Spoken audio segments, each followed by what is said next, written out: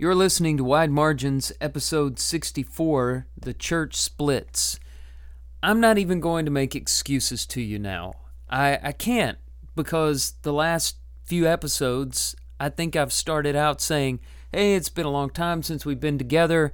I'm getting back on track. I'm not going to put any more long lapses between episodes, and then 2 months will go by and I'll say it again. So if I continue to make promises I can't keep, you're going to quit listening, or you're going to quit listening to this as something to be taken seriously, and it's just going to be like a comedy podcast, a really bad joke. So I'm not going to make any promises. I will tell you it's my intention to get back on track. It's my intention to record episodes and post them more frequently. We'll see what happens. We do need to continue our series on church history. I hope that you're learning something. This is a part of church history we often skip. We'll talk about the early church. We may even talk about the church fathers in the 2nd, 3rd centuries. And then we skip about 1,000 years or more to the Reformation. Talk about the Reformation and then maybe even Restoration, the Restoration movement. But we talk about the Middle Age, the Middle Ages very rarely, very infrequently, and we miss a lot of explanations for why the world is the way that it is today, particularly the Christian world. And this episode is one example of that. Today, the Christian world is divided into 3 main branches: Roman Catholicism, Protestantism, where most of your denominations fall, and then Orthodoxy. Why are there 3 main branches of Christianity? It's not because Christ wanted it that way. Most of us know that. We know Jesus' prayer in John 17, where he said in verse 21 that he prayed that all the disciples would be one. We know Paul's letter to the Corinthians, where he said that there should be no divisions among Christians in 1 Corinthians chapter 1, verse 10. And some people will defend denominationalism by saying when Paul wrote those words, he didn't mean there should be no differences from church to church. Just within congregations, there should be no divisions. But what's the difference if the 2 Christians are worshiping at the same church or on 2 sides of the world on fundamental things? On fundamentals, we should be united together. That's the ideal. That was Christ's plan. It was never his plan to have different kinds of Christians. But throughout these episodes on church history, we've been noticing a rift forming between the Roman Catholic Church in the West, centered upon the city of Rome, and the Orthodox Church in the East, centered on the city of Constantinople. It's not just the churches that are forming this rift. There are really 2 empires that are forming. And some of the emperors of Rome lean to the West, most of them really.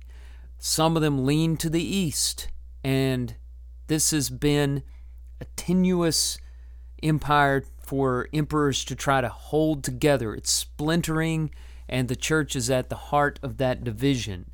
In 1054, we have an official split between Roman Catholicism and Eastern Orthodoxy. The Protestant denominations we know today, they come much later in the 1500s, so another 500 years. But we're going to talk about the division that happened first in 1054.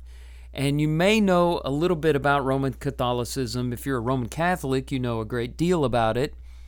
But most of us, in the part of the world that I live in, know very little about Eastern Orthodoxy. And hopefully by the end of this episode, you'll know a little more, but you'll still know very little about Eastern Orthodoxy, because I have to confess, I don't know a whole lot about it myself.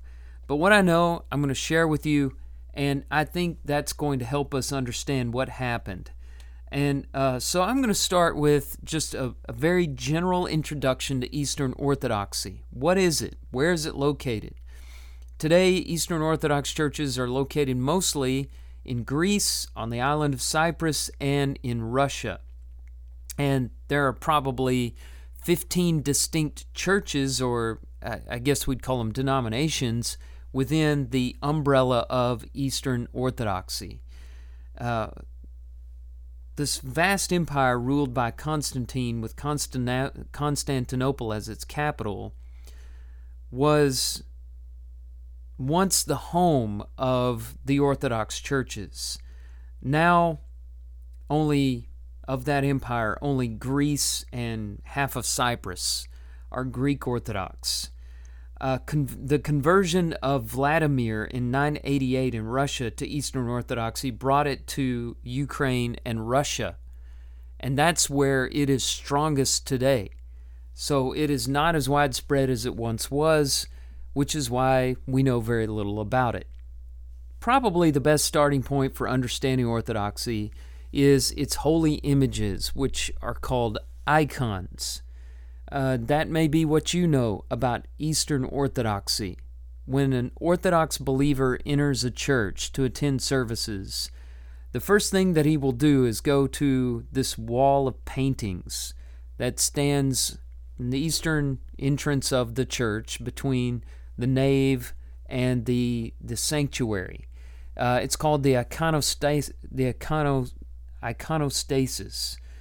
It's a wall of paintings, icons, and the worshiper will go in and he'll kiss the icons before taking his place in the congregation.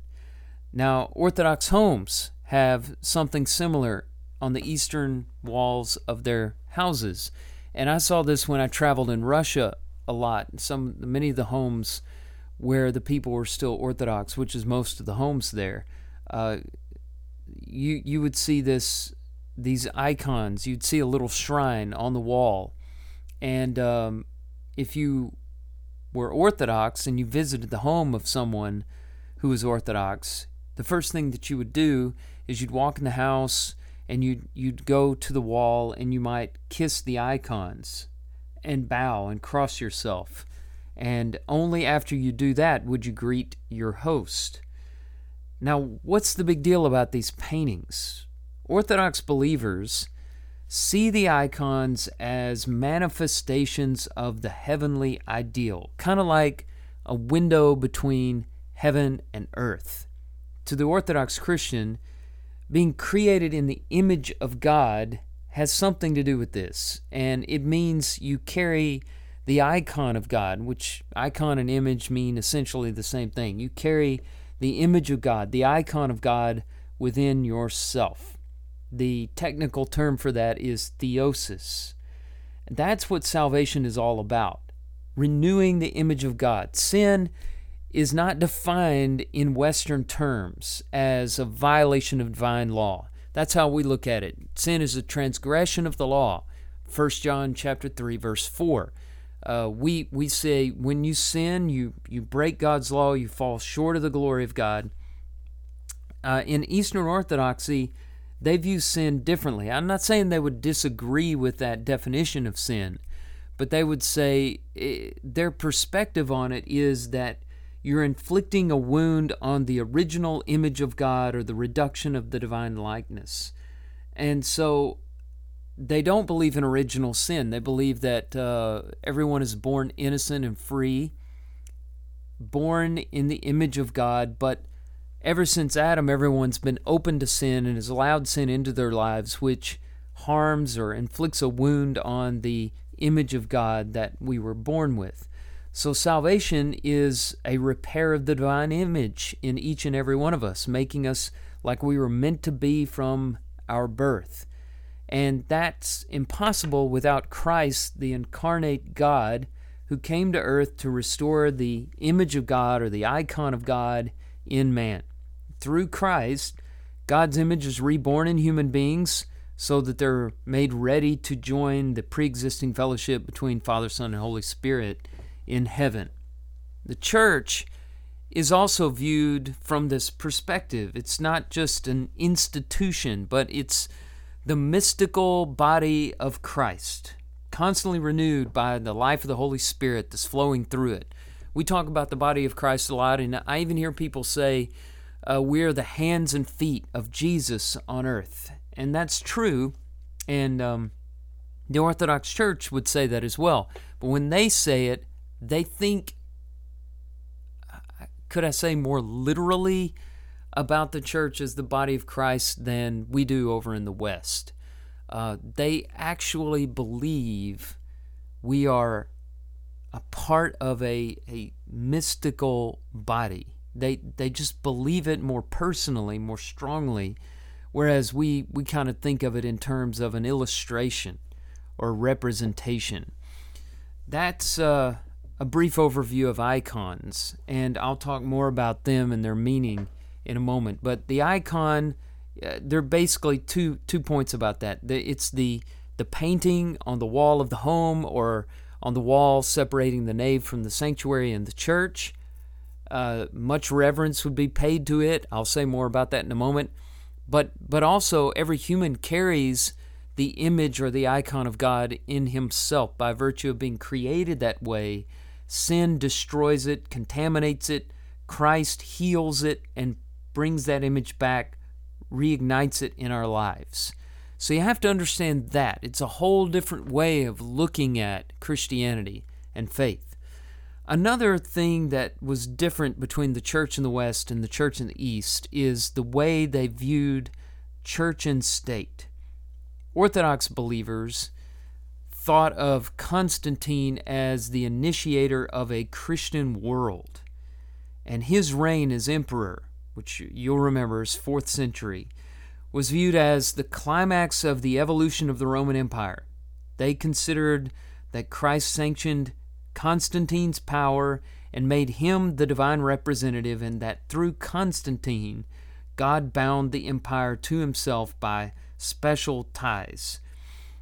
That's a very different view of government than what we're accustomed to. We talk about the separation of church and state, and we look at the church as having kind of a check on government power, and the church preaches to the government, and the government is separate from the church, and we have the right to rebuke it when it's wrong. And if the government sets up laws in conflict with the laws of God, we must obey God rather than man.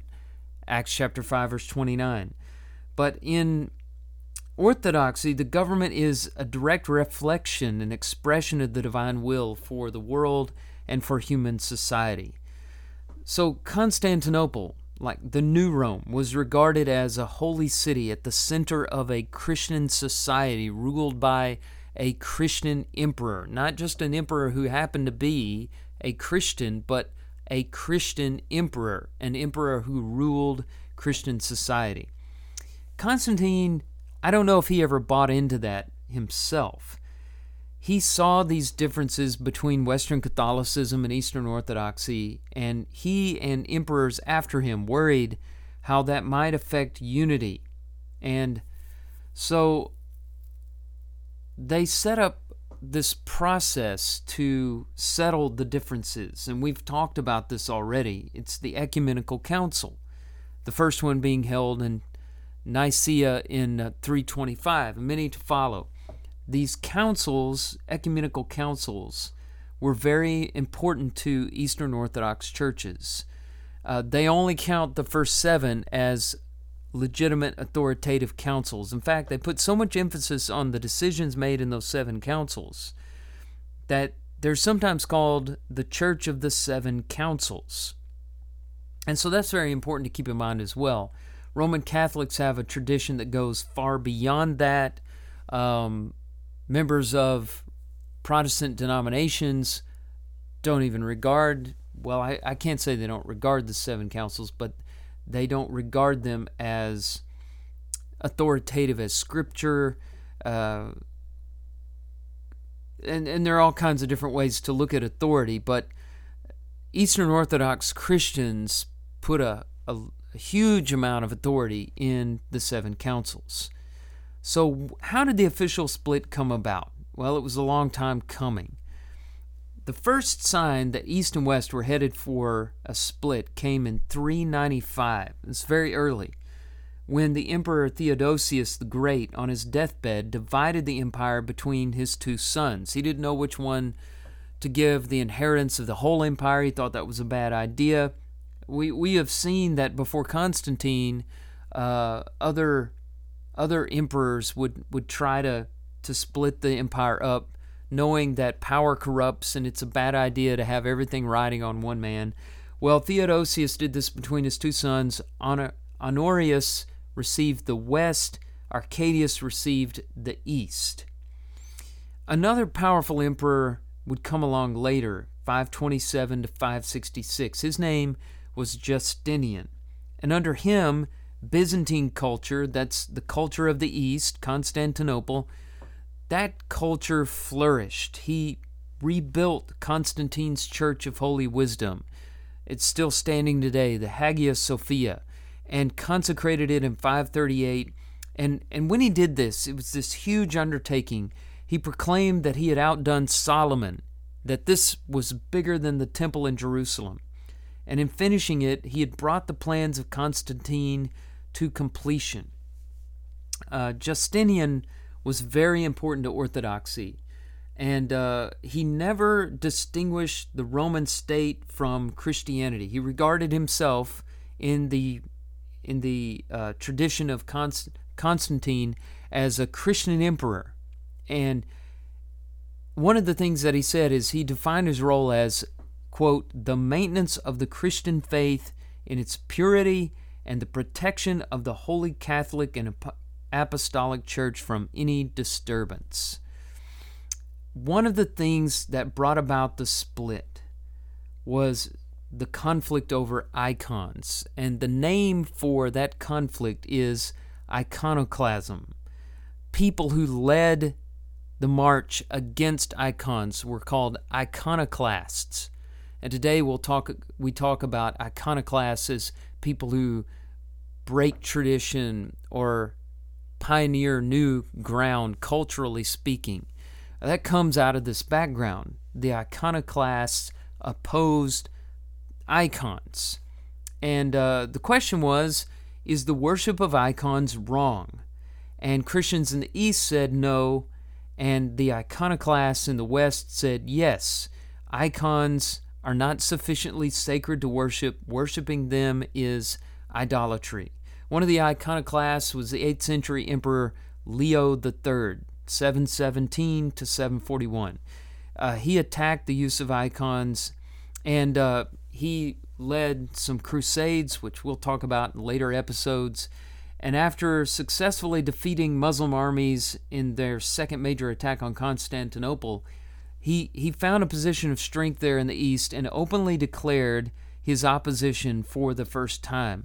And an angry mob murdered the official sent to replace the icon of Christ with the cross over the Bronze Gate in Constantinople. Entire areas of the empire rebelled. Mosaics were torn from the walls. Icons were whitewashed over. Leo forced the retirement of the Patriarch of Constantinople, who supported icons, and consecrated a new one who favored his views. What the iconoclasts wanted was to replace religious icons with tradition Christian symbols of the cross, the Bible, with elements of the Lord's Supper. So they were okay with symbols. They just didn't like paintings depicting saints and Christ and God and the Holy Spirit. They believed that was idolatry. Now, there were, of course, strong supporters of icons, one being a man named John of Damascus, 7th century, 675 to 749. He was an 8th century monk, really. That's when he was mostly active, was in the 700s. Orthodox Christians regard him as the last of the church fathers because the ones that came after him did not support orthodoxy.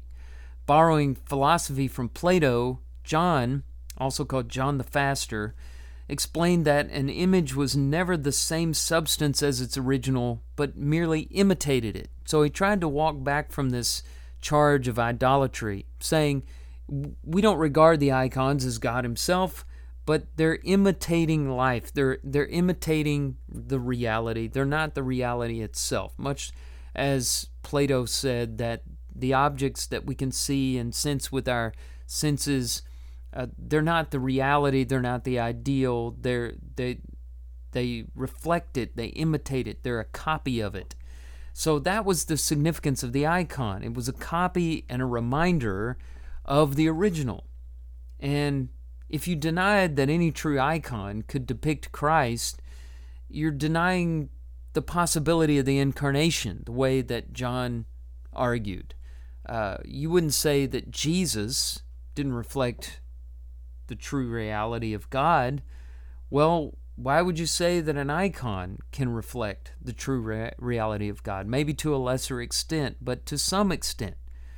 And he believed that icons of Christ and others could instruct and assist the believer in the worship of the true Christ. And he said there's no difference between honoring an icon and honoring the Bible or honoring a symbol of the cross. His arguments were rational, they were hard to argue against, and he was a very devoted follower, and so he was a very powerful supporter of the icons. Not long after John, the Seventh General Council, Seventh Ecumenical Council, assembled in Nicaea, where the first one was, 787, and it condemned the iconoclastic movement, in other words, the movement against the icons, and backed the position presented by John of Damascus. That's why Orthodox Christians support the first 7 ecumenical councils and stop there, because that's where their positions were strong, that reflected their views, and the councils that followed were more Western in their outlook. Through the years after that council, the rift widened between the Orthodox Church in the East and the Catholic Church in the West. Finally, in 1054, Pope Leo IX sent Cardinal Humbert to Constantinople with a bull of excommunication. A bull is just basically an official papal document. And he delivered this to the altar of the Church of Holy Wisdom, the Hagia Sophia, during worship. Many people believed that in doing it that way, he was doing something that was sacrilegious. And as the cardinal who delivered this papal bull passed through the door on his way out, he shook the dust from his feet and he said these famous words, "Let God look and judge." And that marked the official split between the East and the West. Of course, you know, splits like this don't happen overnight.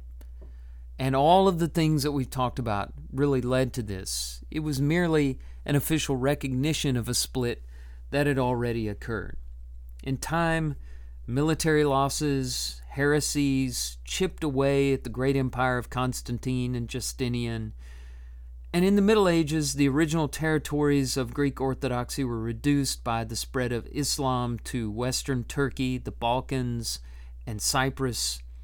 In 1453, Constantinople fell to the Islamic Turks, and so Orthodoxy has shrunk down and is in great decline. In those original territories, like I said at the beginning of the podcast, only Greece and half of Cyprus has Orthodox churches. They're, in the United States and other places as well, but they're not strong and not as connected as they are in Greece. But in Russia, it's very strong. Orthodoxy found a new home in Russia, where the ideas of the union of church and state mixed well with the culture. As I said, near the year 1000, before the split, Vladimir was converted. He was a very powerful advocate for Orthodoxy. A theory developed that there had been one Rome, and that had fallen to the barbarians. And then there was a second Rome in the east, and that fell to the Turks. And that Moscow was a third Rome, whose emperor took his title from the first Rome. The Russian word Tsar is the same word as Caesar, just as he had taken his religion from the second. And so Russian Orthodoxy is alive and well today, having survived communism. It's still the official state religion and very strong in those days. So there you have it. The church split in the Middle Ages for the first time. Many more splits would follow. In my weak and feeble way, I tried to introduce you to Eastern Orthodoxy. I hope you know a little bit more about it than you knew when you first started listening, and there's more to learn. Just stay tuned to Wide Margins.